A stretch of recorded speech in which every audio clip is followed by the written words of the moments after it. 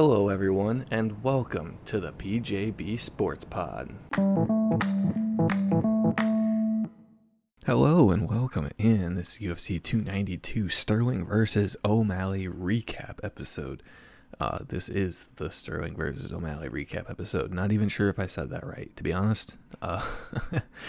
Go over all of the fights here, then kind of give you the main card breakdown, go over my best bets, and then see what's coming up for the UFC.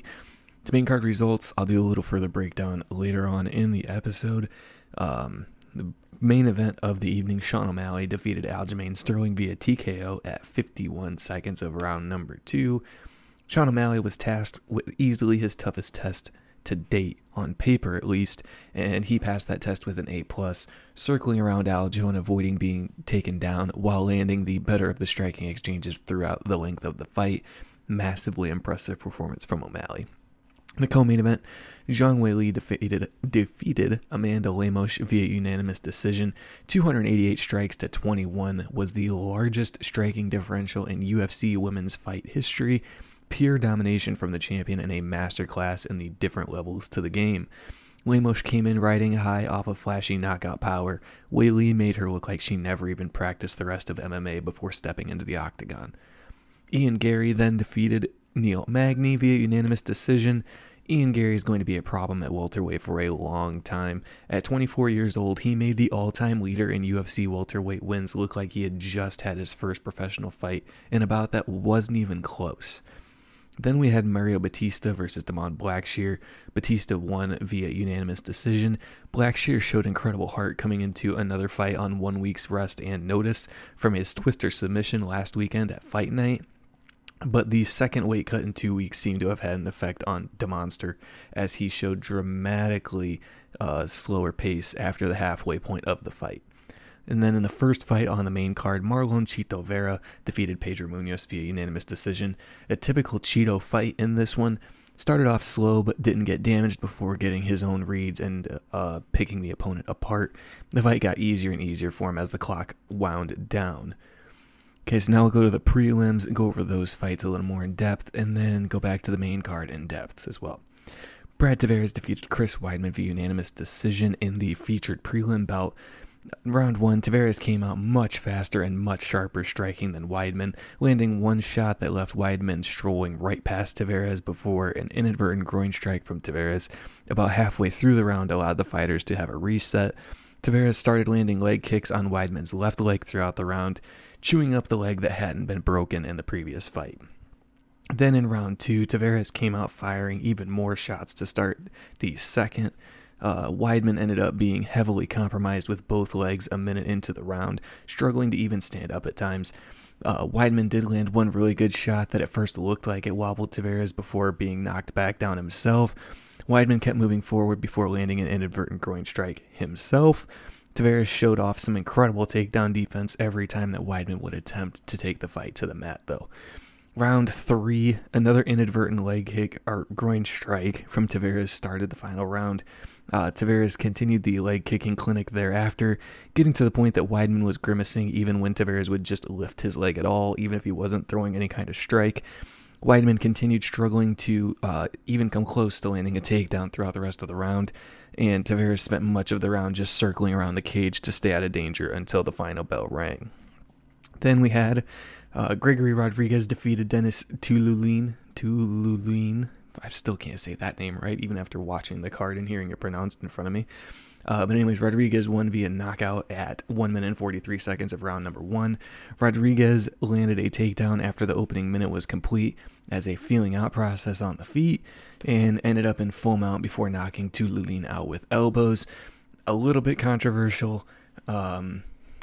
Daniel Cormier even said maybe a protest coming from Tululin after the first elbow that looked to knock him out hit pretty much the entirety of the back of his head before the second one hit behind his ear. Be interesting to see if that result gets overturned, protested, or appealed any kind of fashion. But as of right now, Rodriguez won that fight via knockout.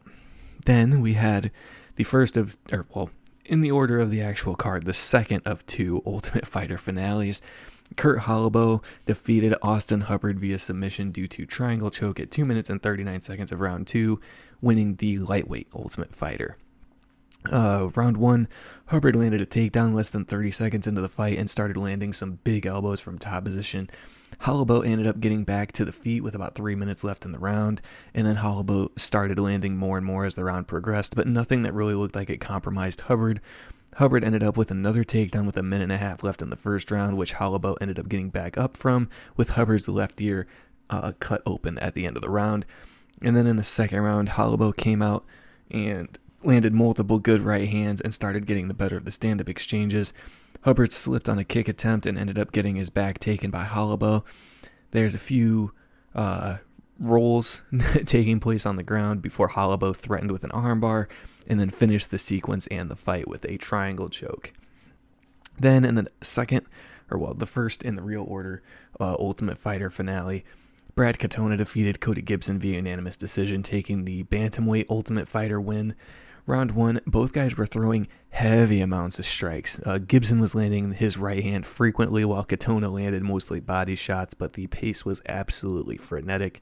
The second round, the pace did not slow down at all to start the second round. Gibson still landed more shots at his own range, but Katona started to get the timing down on his counter shots.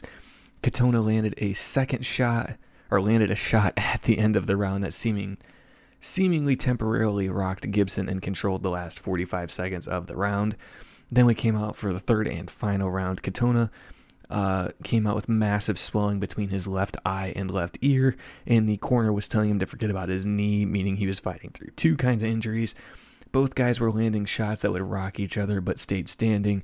Katona appeared to poke Gibson's eye, but the referee didn't step in, so Katona landed a handful of uncontested shots before being hit with an uppercut to gain some separation on Gibson's part. Then Katona took control of his striking and closed out the round for the win. The early prelim results, the first three fights we saw, Andre Petroski defeated Gerald Meerschaert via split decision. Round 1 was the round which was who knows how you score it. Petroski landed a big shot that dropped Meerschaert, but the rest of the round was relatively equal, ending with Petroski getting a takedown that got him into GM3's inverted triangle until the horn blew. In round 2, Petroski controlled the tempo and range of the fight, how it took place in the middle round. Meerschaert had next to no answer for anything that Petroski was doing, which actually wasn't a lot, but the control was so significant that it looked much more dominant for Petroski. Round 3, Meerschaert came out on fire, knowing that he likely needed a finish to win, after being dropped in the first round and dominated in the second, landing a takedown a minute in before Petroski got up. Petroski landed a takedown of his own before Meerschaert got up, and the two played Rock'em Sock'em Robots until the bell rang. Second fight that we saw, Natalia Silva defeated Andrea Lee via unanimous decision. Round 1, honestly, this is going to be recycled because each round, for the most part, maybe had a couple of different details, but essentially had the same theme throughout the entirety of it.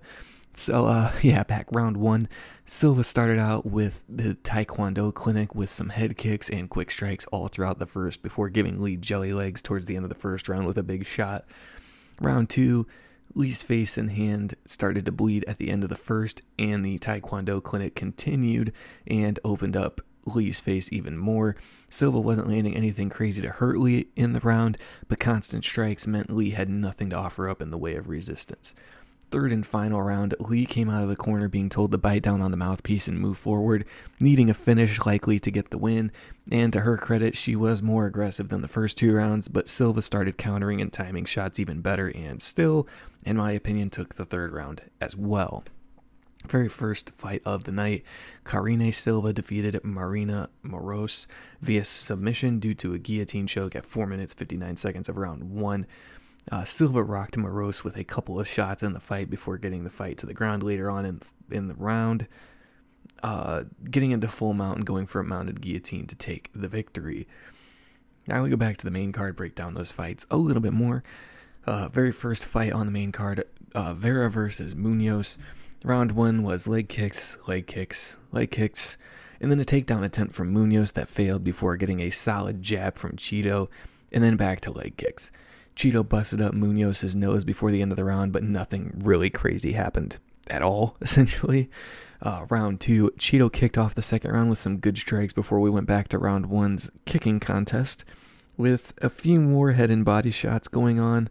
Cheeto's jab started to land and pop Munoz towards the end of the round, but still nothing too notable happened at this point.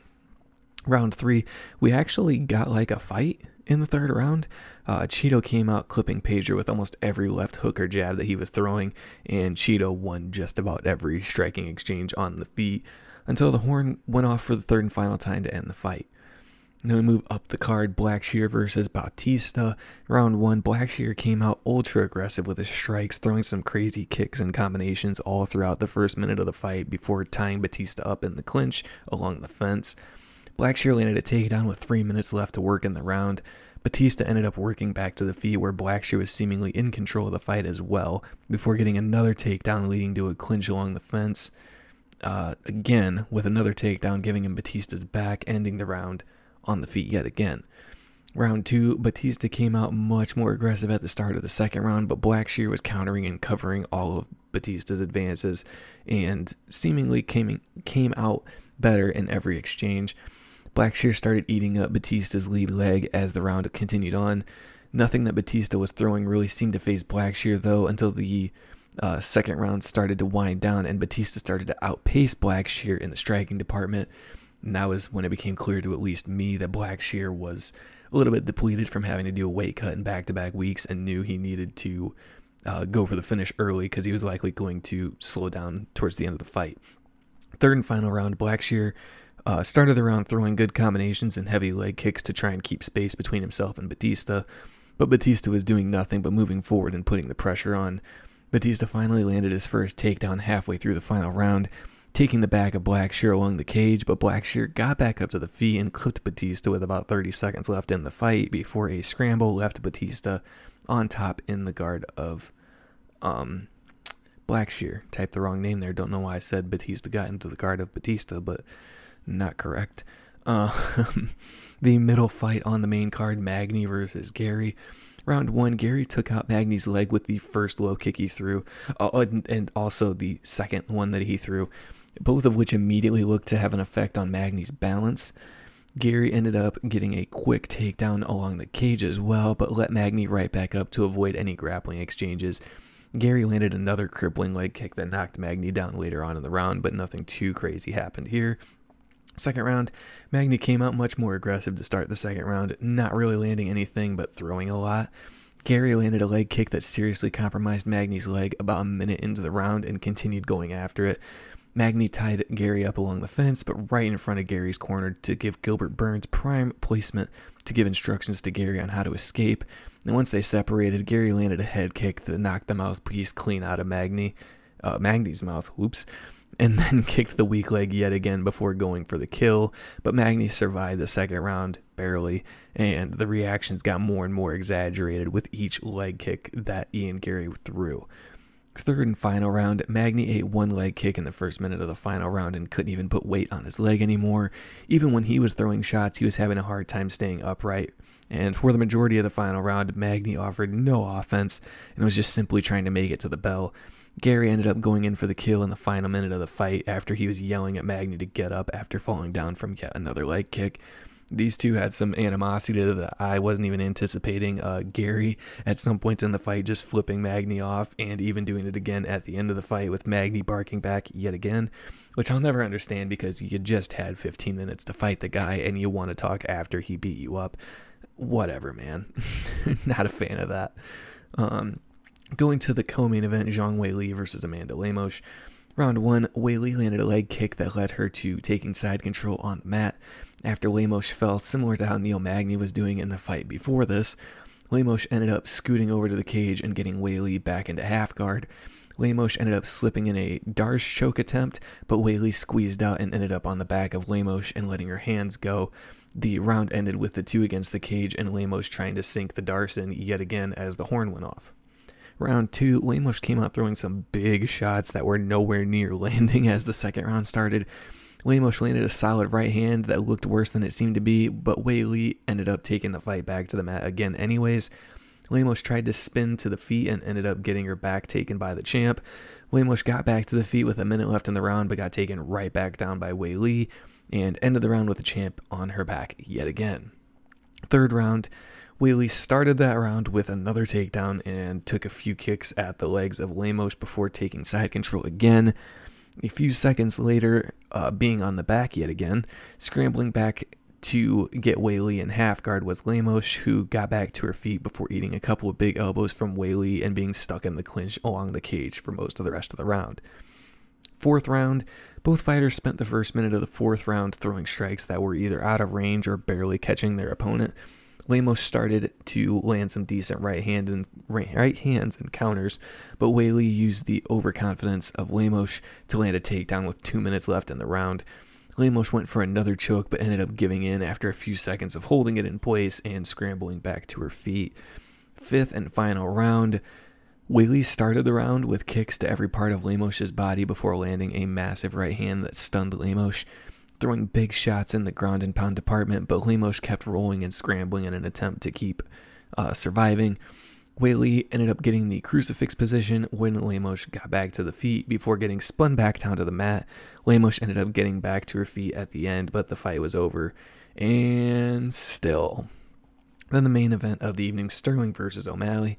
Round 1, Aljo came out extremely aggressive with kicks, pushing the pace and chasing Sugar Sean around the octagon before trying to force O'Malley into mistakes. He's trying to lead to a takedown or force a catastrophic striking mistake. Suga feinted a lot to gauge the reactions of Aljamain as the clock continued to tick down. Neither fighter really landed anything more than leg kicks. Coming in from the champion at least. Sterling went for a takedown with about 20 seconds left in the first round, but O'Malley used the fence to stay on his feet. Came out for round 2, and O'Malley slipped on a kick attempt that ended up having him under threat of a takedown from Sterling, but he evaded the threat and landed a massive shot that knocked Aljo down, finished the fight with huge ground and pound shots. O'Malley has this crazy ability that, like, anytime he knocks someone down, to me, this is maybe just my opinion, but whenever he knocks someone down, he always has a way of evading their guard or like up kicks and just clipping them right on the jaw again as they're already on the mat. He did it in the Thomas Almeida fight where he thought he had a walk-off knockout win and the referee didn't stop it, so he went after and landed one more massive shot and clean knocked him out. Did the same thing with Sterling where Sterling fell on his back, and even as like one of the best grapplers in basically the UFC, Aljamain Sterling on his back couldn't even keep his legs in front of O'Malley. He was either pushing him out of the way, dodging him, and still landing some massive shots to the champ as he was laying on the mat. One heck of a fight for O'Malley. There's not much more you can say. He evaded all the problems in the first round and finished it in the second. It's about not much more you could have asked for from him. Going over my best bets from this card, had Austin Hubbard at minus 155 to win, and that was the only loss of the 3 picks that I had.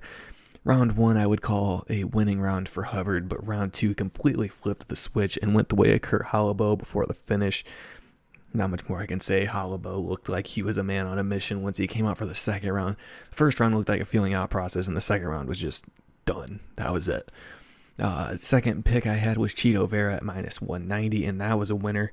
Maybe not the most convincing job of winning the fight throughout the entirety of it, but he found a way to get the job done. He likes to do the thing where he'll give up the first round or second round as well if it's a 5-round fight. And then once he gets the opponent figured out and can start piecing him up, he just lets go and has every advantage in every department that he can just take advantage of any mistake and finish it or take it to the judges' scorecards and win. Cheeto's going to be very good. O'Malley called him out as first title defense to make up for his only professional loss. If you want to call it a loss, depends who you ask. Said something about fighting Cheeto in December at the year-end card, but I know that Aljamain Sterling wants a rematch, and Merab Dvalishvili, Sterling's training partner, also wants to fight for the belt because he's had to wait since Sterling is the champion to even have a title fight yet. So be interesting to see who the UFC puts in front of him first, if they'll just follow what O'Malley wants, or if they'll honor Sterling saying he wants a rematch, or maybe Sterling even goes up to 145 anyways, even though he kind of seemed to question it in his post-fight interview. The take at your own risk pick of the week doesn't even seem like a risk now that we're looking back on it. Sugar Sean O'Malley plus 205, which was a winner. It looked a little shaky, questionable at first in the first round. Him just evading every kind of pressure that Aljamain was putting on him, but it didn't take much of the second round to cash that bet. Sterling's got massive power in his hands, and even if you don't want to call it powerful, he's got the timing and precision, which Conor McGregor will tell you beats the power. So the power and the speed don't matter if you got precision and timing.